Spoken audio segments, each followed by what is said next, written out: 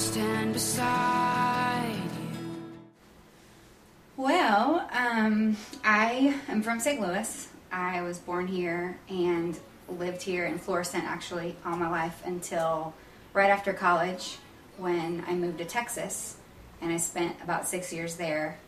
And then I really felt like God was calling me to come back home. And so I've been back in St. Louis for about 2 years. And I would have to say that the last 2 years of my life have been probably the hardest season that I've walked through. It's been just kind of a dark time and a lonely time. Like even in the midst of being surrounded by people, it's been lonely and dark, and a time where God has felt distant and he's been quiet, and that all has been very new for me. And I think that I've even would even go so far as to say that I've been battling just some type of depression, which I don't want to say. I don't want that to be true of me. And I don't want that to be true of my story, but the reality is that that's the chapter of the story that I'm currently living in. And the hope and the beautiful thing about that is that it's just a chapter, but it's not the whole story.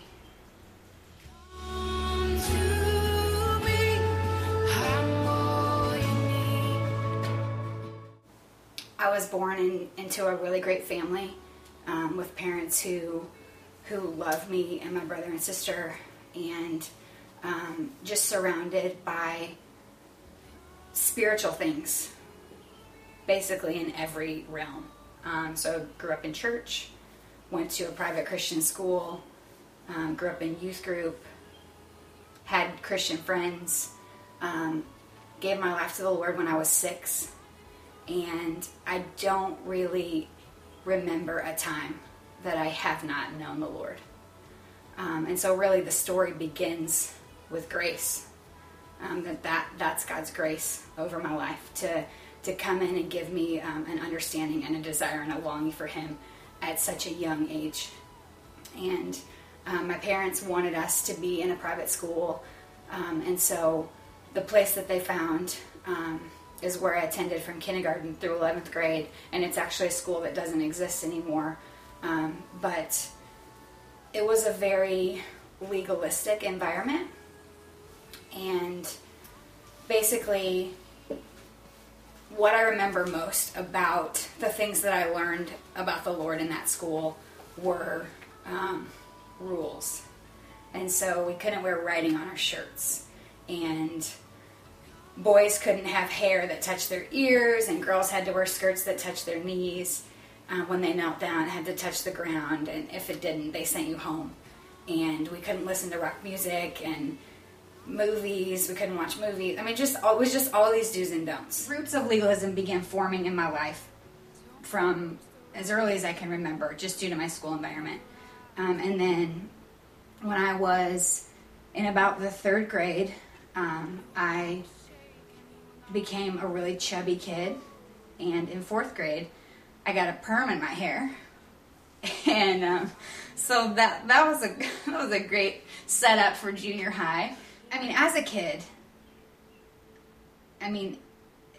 kids are cruel sometimes, and I think as a kid who was overweight and a kid who had big frizzy hair at the same time, like I just kind of caught on to this idea as a 7 and 8 year old that who I am is not okay, that who I am just wasn't acceptable, and I just felt like I didn't fit.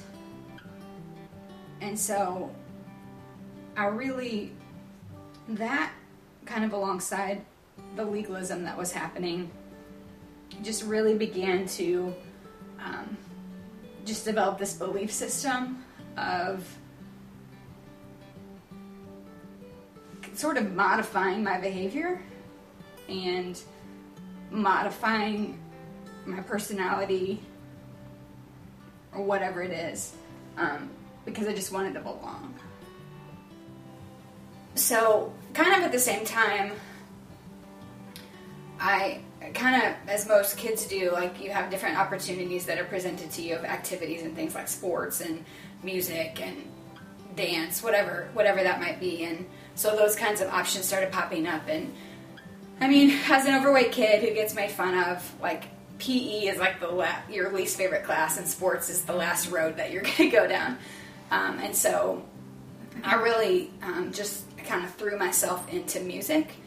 Even in the 3rd grade, I started singing in the 3rd grade and taking voice lessons and doing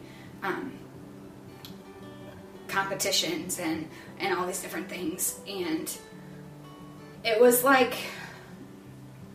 a breath of fresh air, because it was like the first time in my life that something that I did was affirmed, and that people told me I was good at and encouraged me in. And kind of at the same time, it was something that God used in a huge way in my spiritual journey, because music it kind of became for me the way that I connected most to God. So I graduated from high school and I went to Southwest Baptist University in Bolivar, and having come from just a really sheltered and legalistic environment, I would say that SBU was basically like the first taste of the world that I got. And it was the first time that I got to see that I can make choices. In high school, all the rules and everything are kind of just presented to you. Like, these are the things you do, and these are the things you don't do. And in college, I just kind of learned that, well, maybe I can decide. Maybe I can decide what I'm going to do and what I'm not going to do. And, but at the same time, like, from the time I was 6 all the way through high school, God had been sowing these seeds in my heart. Seeds of just a devotion to Him and a love for Him. And those are the things that made me want to choose the things that He wanted for me. So I spent 2 years at SBU, and then decided to make a change and ended up at Hannibal LaGrange. Just kind of like to try all the different Baptist schools in Missouri. So ended up there, and God brought just incredible friends into my life, and people who began to just kind of speak truth to me. And I think that really was the place that God began to sort of peel back the layers of, okay, you have like some major identity crisis happening, and a lot of misplaced information and a lot of lies that I just rooted so much of my identity in. So God brought people into my life there that began to sort of start bringing that to the surface. So I graduated from Hannibal, and God presented me with an opportunity to go to Houston for the summer right after graduation and do an internship. Was just going to spend 10 weeks at a church down there, learning about missions and learning about discipleship and leadership and things that were really intriguing to me. And so I decided to do that and spent the summer basically arm in arm with like 11 other people, and we spent 10 weeks together, day in and day out, eating meals and doing ministry and learning things about the scriptures. And you really learn a lot about yourself when you're put into a situation like that with people in such an intimate setting, and there's nowhere to go. There's nowhere to run, and you kind of forces you. It forced me to kind of come face to face with a lot of things in my life. So God used that summer in a huge way to just really just make me realize I'm a people pleaser. Because up to that point, I knew that I didn't really like a lot of things about my life, and I knew that I didn't like the fear and the anxiety and all of that, but I don't think I'd put a name on it. I don't think that I had been able to like really, or willing even, to just like call it what it was. And so after that summer, I basically ended up staying in Houston for 6 years instead of 10 weeks, because God has a sense of humor and our plans don't always go the way we think they're going to, but it ended up being a really incredible time. I ended up going on staff with the church there and serving in a few different capacities, and God continued to bring mentors into my life that just really challenged me in the areas of like freedom and living for God, and bringing to mind the truth that if all my focus is on what people think of me and on pleasing man, how can I live for God? And it's like the scripture that says you can't serve both God and man. But I thought that I could, and it was working so far. And so I just kind of came to grips with the fact that I needed help, and so I started seeing a counselor that was at the church I was on staff with, and I mean, honestly, it was like the best year of my life, and I became a huge advocate of counseling at that point. I like to say now that if you're alive, you need counseling. I mean, we just all have stuff, and it's awesome how God can just bring an outside perspective and just this insight into your story and your journey, and to bring truth to those things. And that's what he did during that year. I started reading a book that was really pivotal in just bringing me to a place of freedom. It was all about how something in our life communicates to us that who we are is not okay. And I can just go right back to the 3rd grade and pinpoint that was the moment for me. And so basically what we end up doing is we begin to wear masks. And we begin to put these different masks on in order to be the people that we think these certain groups in our lives want us to be. And the author goes on to say that we wear those masks for so long that we get to a point where we look in the mirror and we think that the person that we see is who we really are. And that's what happened to me.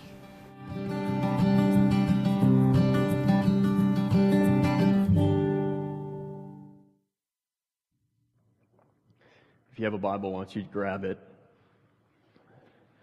Turn to Romans chapter 8 with me. Well, this story hits incredibly close to home for a couple reasons. Obviously, one, because Amy is my sister. And so there's a lot of emotional attachment. But on another level, in part because like her story is like kind of my story, not just because we grew up together, but like just a lot of identity stuff, even in my story. And you're actually going to hear my story. It's the last story we're going to do on Father's Day. I'm sorry to tell you we're going to wrap this series up on Father's Day, but you'll hear my story then. But like this idea of identity is really huge, and that's why this morning is so crucial, because I want to. If you've ever struggled with identity, okay, first off, you need to buy a book. It's called Who I Am in Christ by Neil Anderson. It's been the most foundational book, apart from the Bible, on understanding identity and understanding who you are in Christ. Okay? And much of you this morning, I would put money on the fact that you are not free. Although Christ calls you free, and although we read the scriptures and it says as people of God we're free, you're not free. Because you don't understand your identity. And I don't understand my identity. Honestly, I thought about bringing a mirror and putting it up, because I need to be sitting out there and someone else needs to be preaching this message to my soul. And so I thought I could just preach to myself, and I don't really want to look at myself. So I was even going to ask Danielle, do you think I should do this? And I'm like, no, I'd be looking at myself the whole time. I mean, these guys got to do it. I don't want to, experience that. But here's the thing. Until you understand whose you are, you cannot understand who you are and what you're meant for. Until you understand whose you are, If you're a Christian here, as a child of God, you will never understand who you really are, and you will never be set free to actually walk out the purposes of God in your life. Okay, let's go to Romans 8, probably one of the most incredible chapters in all of the Bible, one of my absolute favorites, in particular on this topic of Christian identity. Romans 8, and I'm going to read a chunk because I thought about skipping around, but like you just really can't skip around. It's like you just got to go. So let's go. Here we go. Romans 8, verse 1. It says, "There is therefore now no condemnation for those who are in Christ Jesus. For the law of the Spirit of life has set you free in Christ Jesus from the law of sin and death. For God has done what the law, weakened by the flesh, could not do by sending His own Son in the likeness of sinful flesh. And for sin, He condemned sin in the flesh, in order that the righteous requirement of the law might be fulfilled in us, who walk not according to the flesh, but according to the Spirit." Hear the language of identity in here. Okay? "For those who live according to the flesh set their minds on the things of the flesh. But those who live according to the Spirit set their minds on the things of the Spirit. To set the mind on the flesh is death, but to set the mind on the Spirit is life and peace. For the mind that is set on the flesh is hostile to God. It does not submit to God's law. Indeed, it cannot. Those who are in the flesh cannot please God. You, however," Christian, if you're a Christian in the room, "you, however, are not in the flesh, but in the Spirit. If, in fact, the Spirit of God dwells in you, and anyone who does not have the Spirit of Christ does not belong to Him. And if Christ is in you, although the body is dead because of sin, the Spirit is life because of righteousness. If the Spirit of Him who raised Jesus from the dead dwells in you, He who raised Christ Jesus from the dead will also give life to your mortal bodies through His Spirit who dwells in you. So then, brothers and sisters here this morning, we are debtors, not to the flesh, to live according to the flesh. For if you live according to the flesh, you will die. But if by the Spirit you put to death the deeds of the body, you will live. For all who are led by the Spirit of God are sons of God.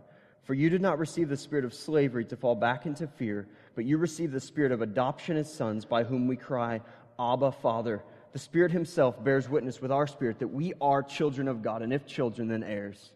Heirs of God and fellow heirs with Christ, provided we suffer with Him, in order that we may also be glorified with Him." Now, I would love to take about 3 hours right now and just work through like every word there. And I know some of you are like, "I know you too well." Like, okay, I'm not going to. I'm really going to focus on the first few verses, and you're going to have to study the rest on your own, or we could get together and do it if you wanted to. But here's the deal. Christian identity must flow out of the gospel. Christian identity must flow out of the gospel. And I don't use the word gospel because that's like a buzzword in churches today. I use the word gospel because that's what's in this text. This is full of the gospel, the righteous life of Christ, Him crucified, brutally beaten, crucified on a cross, hung, died to pay the price for your sin and my sin, and then risen to conquer death and conquer sin, and that power given to us through the Holy Spirit. If you're going to understand identity, Christian identity, who you are, it has to flow out of all that's been accomplished in and through the work of Christ on the cross. Amy talked about an aspect like legalism. I grew up the same school she did. Okay? And here's what legalism really is fundamentally. It's a pursuit of self. Okay? Paul opens up this passage and he says, there's no condemnation. I would venture to guess that I went around to so many of you and I asked you what type of condemnation you sit under right now, you would feel immense condemnation. Which is why I'd say we're not free. But the truth is that Paul says, and Jesus says, there's no condemnation for those in Christ. Condemnation is this idea that you're not good enough. You haven't done enough. You need to do better. Your job isn't good enough. Your relationships aren't good enough. Doggone it, can't you do it right? Have you been in this type of environment? Maybe some of you had overbearing parents. I pray, and I'm sure I'm overbearing at times. I'm sure I'm an overbearing pastor at times, but you get that mentality. You understand that feeling of I just can't do it right. I'm not good enough. But what we have to come to this grips is the heartbeat of a moral pursuit is a pursuit of self. It's not a pursuit of who Christ is, and it's not flowing out of what He's done for you and for me. Let me make this clear, okay? The gospel, okay, the work of Christ. So much of my life, I was taught, and I thought, like, it's like the ABCs, right? It's like the milk of the Christian faith, and then, when you grow up and you become a mature Christian, like, then you'll get the real stuff. Like, I don't even know what to equate that with, but like accountability, I don't even know. Like, it's so nebulous, it doesn't make any sense. Because here's the deal. Like, the gospel isn't the training wheels on the bike. Like, it's the whole stinking bike.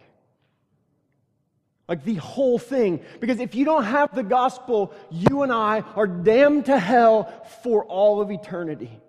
And we have no hope. And you know what? God's perfectly just in doing that, isn't He?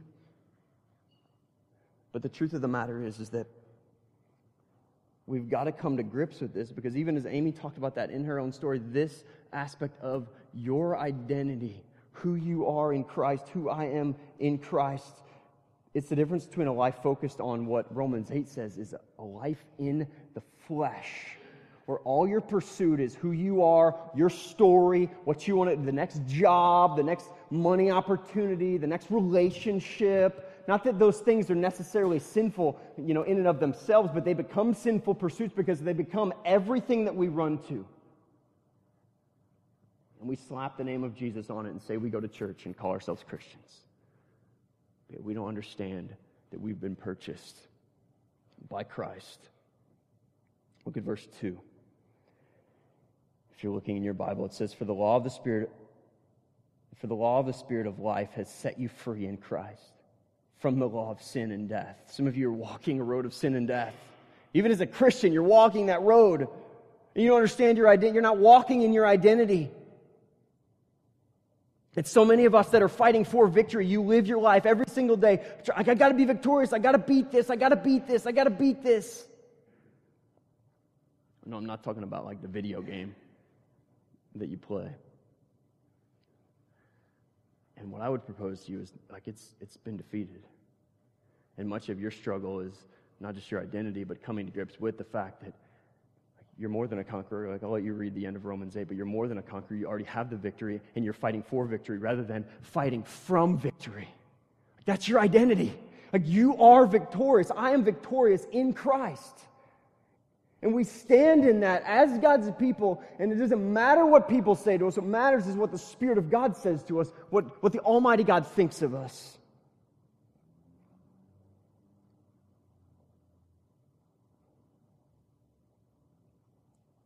There's this radio station, I think it's like WIL. I'm not really a country boy, but like 92.3. It was on the radio, working at Subway the other day.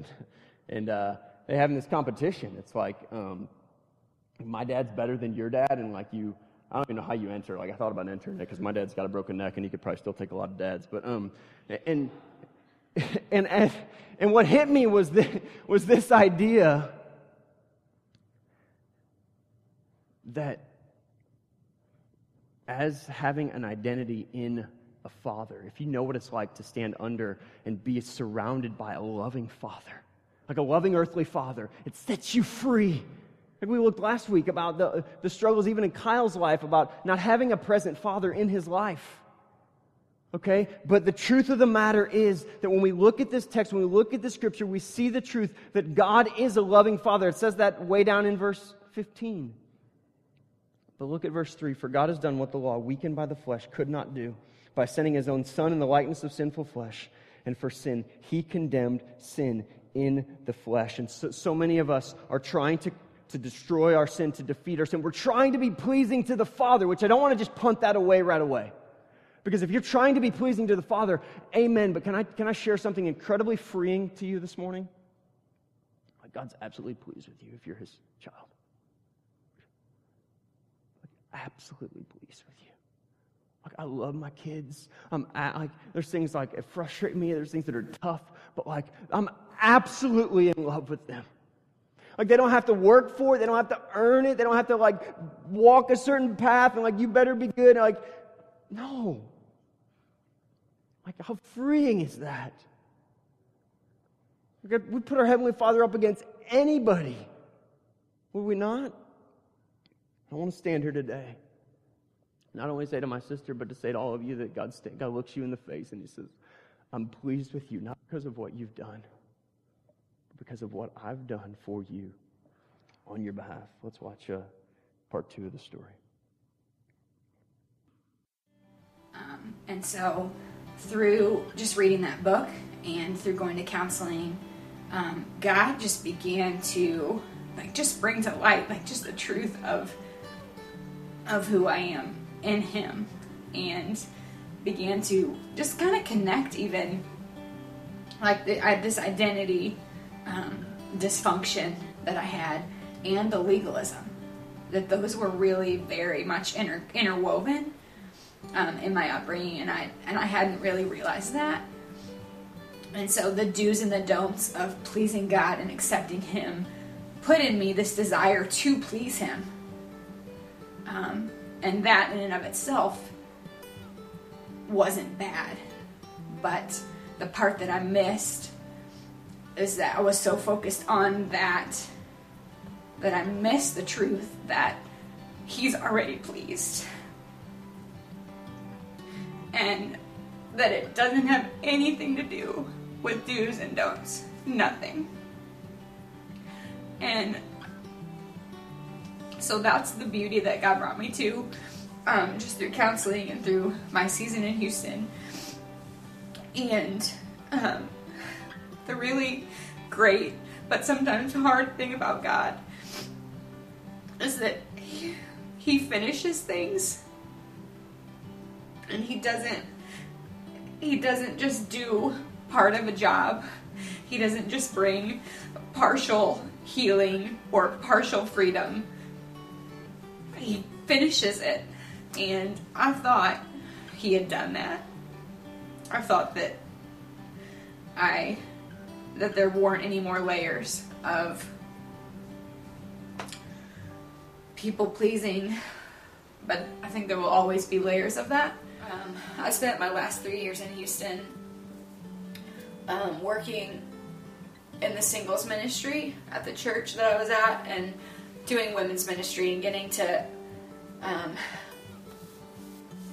to meet girls for coffee and do mentoring and plan events. And I just really poured my life into this job for 3 years, and kind of didn't realize it at the time, but it was kind of the next thing that God was using to open my eyes even more and get a hold of my heart even more fully.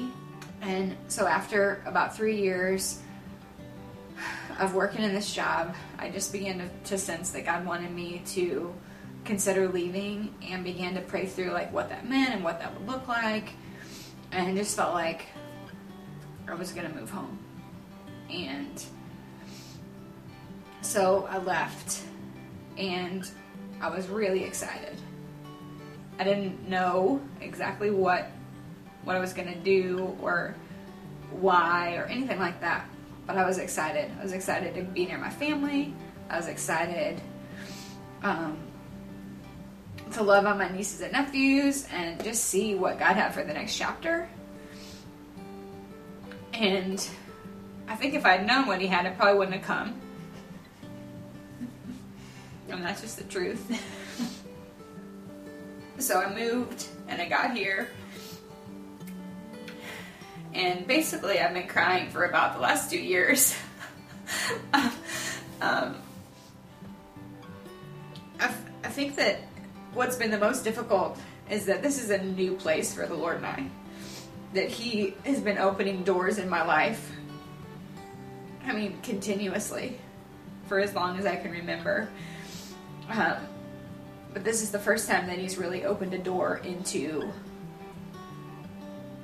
just a really deep valley, and a dark place. And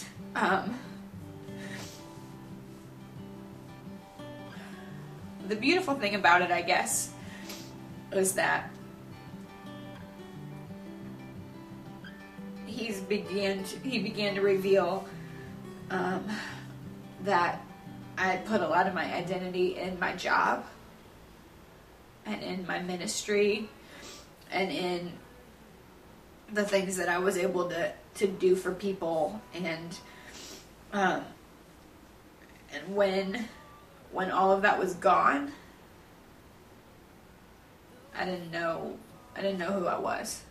God brought me to North Church, and at first, because I was living with my parents and kind of living far away from North Church, I was kind of involved and then not involved. I would come and not come. It was just kind of back and forth. But I remember one of the first few Sundays that I had come, and I was just in the thick of just this sad place. And I walked into church, and there was a lot of people there, and a lot of the seats were full. And there was like some chairs in like one of the first couple rows. And I remember thinking, oh great, I have to go sit in the front. And so I walked up, and everybody was standing and singing, and I walked up to the front, and I stood there, and I'm still in my head thinking, like, I'm like a mess today. Like, I'm just gonna like stand here and cry and, and just be a mess. And I remember my immediate thought in response to that was, I kind of looked around and I thought, it's okay. Like, this is a place where I can be a mess. And it doesn't matter. And it's okay to not be okay. And I don't know that I've ever been in a place where I felt that before. It's just like God to stop at nothing, to have our whole hearts. And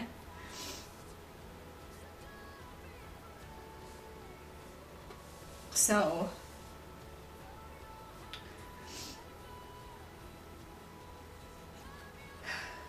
I don't know how this chapter of this story ends.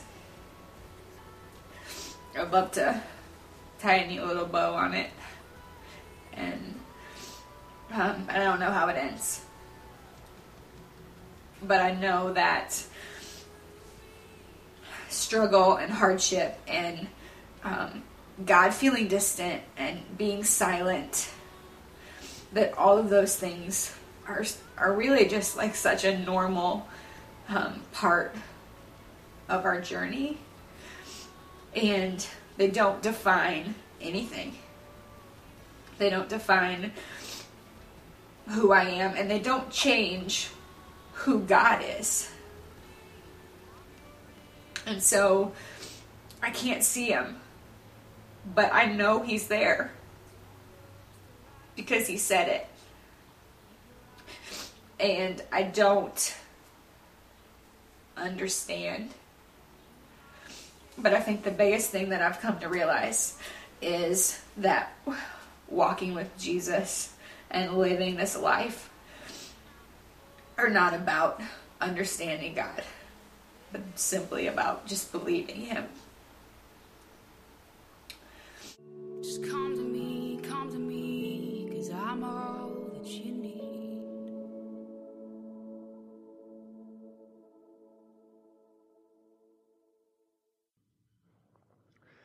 Amy said, it's just like God to stop at nothing, to have our whole hearts.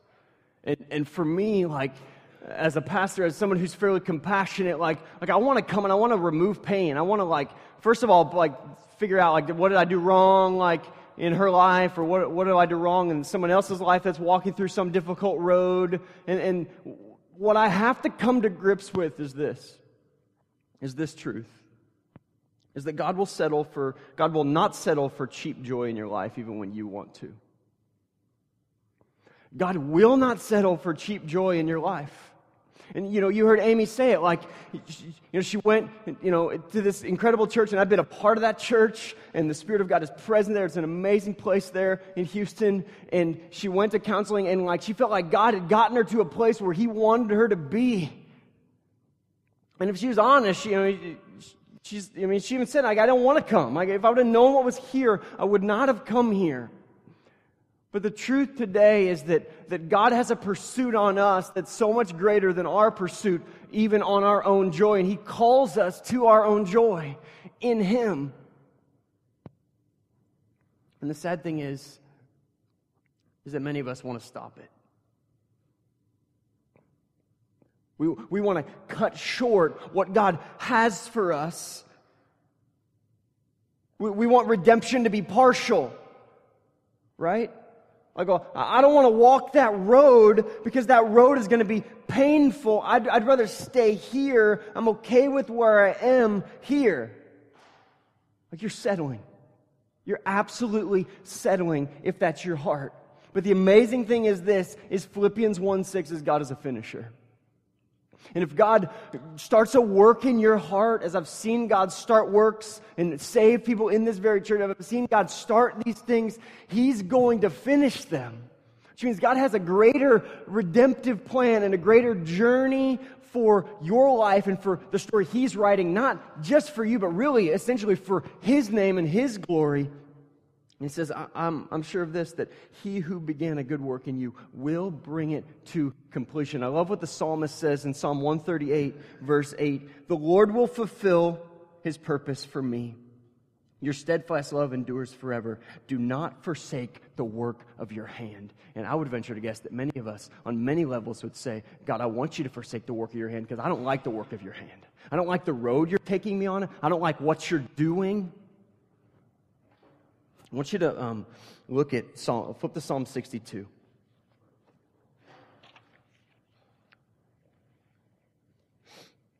Psalm 62. I want to look at 5 through 8. It says this. Rick read it earlier. For God alone, O my soul, wait in silence. David's pleading with his soul. For those of you that talk to yourself, you have scriptural warrant for that, even though it's kind of weird. But for God alone, O my soul, wait in silence, for my hope is from Him. He only is my rock and my salvation, my fortress. I shall not be shaken. On God rests my salvation and my glory, my mighty rock. My refuge is God. Trust in Him at all times, O people. Pour out your hearts to Him, for God is a refuge for us. Well, I want to ask you this question. How do you handle silent seasons of waiting? Or seasons of silent waiting? Like how do you handle those? How do you handle these times in your life where it feels like God is distant? We live in a society that's instant gratification, right? I mean, doggone it really takes Amazon a day to get my book here. Like, can't it just be here? Oh, wait, hey, we got Kindles. It's cheaper, it's digital, it's here. Whoa. What do you think is next? Like, you think it, like, whoa, it's right there. Like, we live in a society of instant gratification. But we're not wanting to sit in these seasons. We're not wanting to walk this road of waiting on God. God, what do you have for me? What do you have for us? Amy said this, struggle and hardship and God feeling silent are a normal part of our journey and don't define who I am and don't change who God is. You know what? Many of us have been so hurt and jaded by people that we push our perceptions of people onto God. Here's what I mean.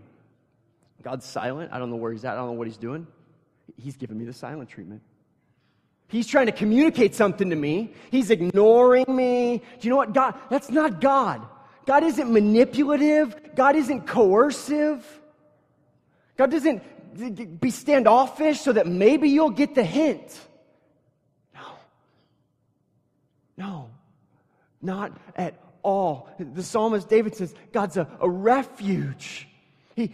Come to me. Come and enter my love. In Psalm Psalm 138 passage. It says, don't forsake the work of your hand. Talked about the steadfast love of the Father. And what we've done is we assume that God must be talking to us in a certain way or doing something to us in a certain way because that's what, my dad did, or that's what my friend did, or that's what, but no.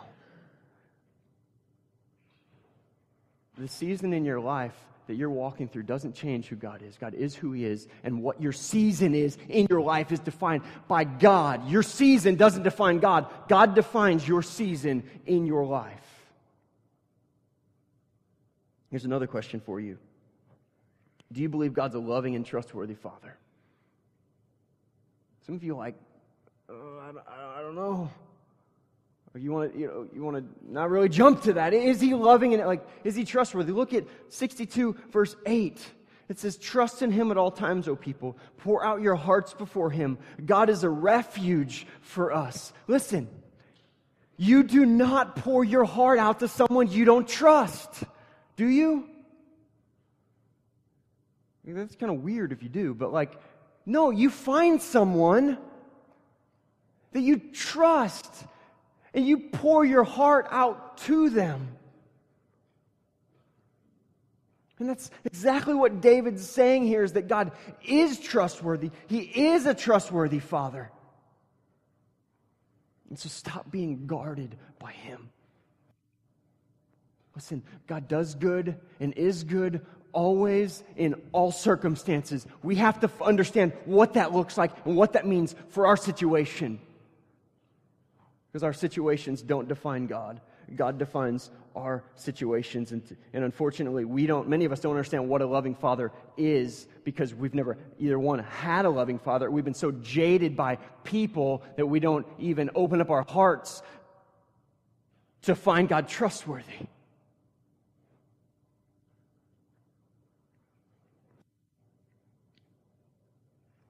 I just want to tell you this morning, God wants you to pour your heart out to Him. Can I just tell you this? He's a big boy. He can handle your junk. He can handle my junk. And He longs that you would pour out your heart, because you know what? He knows it. You're not going to tell Him anything He doesn't know. But the problem is, I would venture to guess that many of us rely upon ourselves. My last question for you is this: do you rely upon your own heroic efforts to save yourself? No, never. No way. I trust God, I come to church. No, do you rely upon your own efforts? Because the psalmist says, for God alone, verse 5. Verse 6, He only is my rock. Only, nobody else.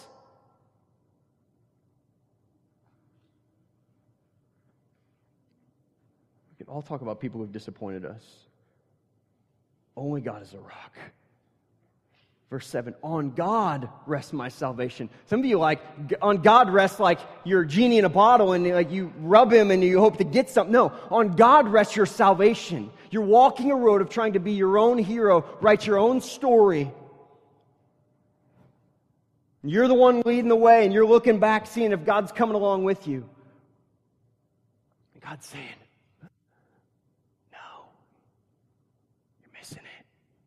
on God rests my salvation and my glory. And maybe life isn't panning out how you desire here this morning, but I would just wonder if there's a chance that life is panning out the way God desires. Because He's allowing it, isn't it? If He didn't desire it, would He let you walk that road?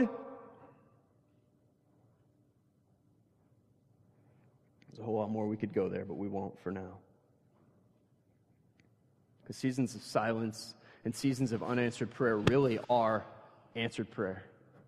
Really are opportunities for you to know and understand God, even though you think you can't hear Him or you can't know Him. Because God, the Scripture says, is near to the brokenhearted. And that's a promise that you can hold always. He's given you Himself. I want to tie these two together as I try to make some sense to some of this, and flip back to Romans 8. Because believe it or not, this idea of silence and suffering are very much attached to identity.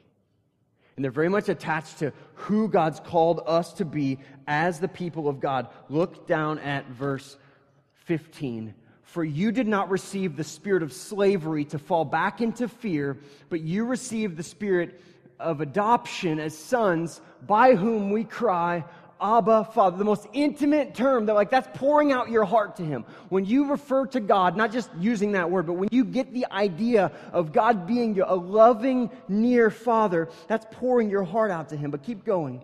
The Spirit Himself, verse 16, bears witness with our spirit that we are children of God. And if children, then heirs, heirs of God and fellow heirs with Christ, provided we suffer with Him. That word, provided, is this mark of exponential condition. Okay, it's this mark of emphatic, there's a requirement here.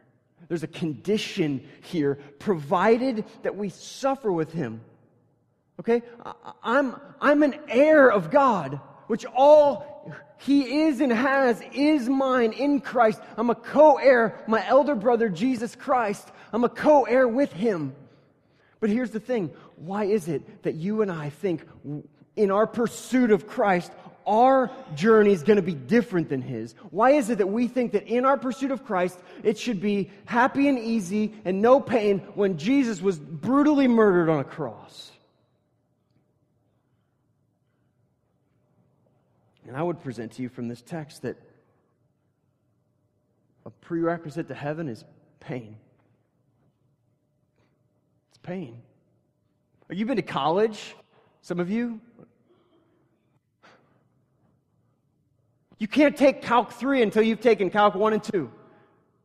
You can't take the 400 level classes until you take 100, 200, 300. And those of you that are here that are they're going to try to tell me afterwards how I don't want to hear it, okay? There's prerequisites. To get there, you got to take boom, boom, boom before you can get here. And I believe what the Scripture is showing us is that a prerequisite to heaven is pain. Why? Continue reading. Verse 18, for I consider that the sufferings of this present time are not worth comparing with the glory that is to be revealed to us. For the creation is waits with eager longing for the revealing of the sons of God. That's talking about the second coming. That as Christians, we believe that God is going to return for us and take us back to heaven with Him. That's the second coming. For the creation was subjected to futility, decay, brokenness, not willingly. None of us walk the journey I willingly want to ruin my life. No. For the creation was subjected to decay, not willingly, but because of Him who subjected it, in hope that the creation itself will be set free from its bondage to decay and obtain the freedom of the glory of the children of God. So there's something bigger going on here than just what you feel and what you're walking in right now today, or what you're going home to this afternoon. There's something bigger going on here because God's about freedom.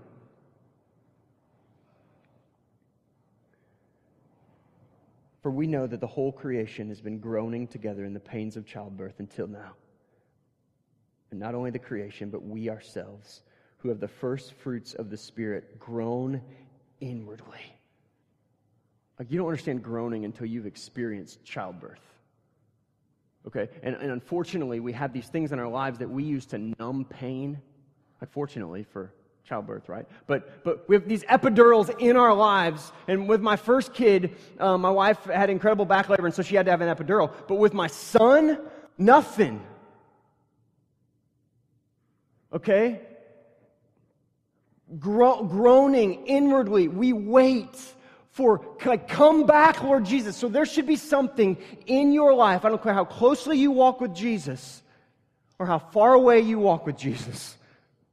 There'll be something in you that says, God, just come get us. I love my wife. I love my family. I love this church. But God, I'm ready. on many levels. I'm groaning inwardly for you to come back and take us home. And the truth of the matter is this: God's redemption of us won't find its ultimate fulfillment until that day. Like the brokenness and the pain, we want to piece it together and like put a bow on it and be like, here, North Church, here's Amy's story. Look how it ends. The truth of the matter is that for all the stories we've done and for all of us, there's no redemptive utopia this side of heaven. But when he returns, Scripture says that we'll be like him. Let's pray.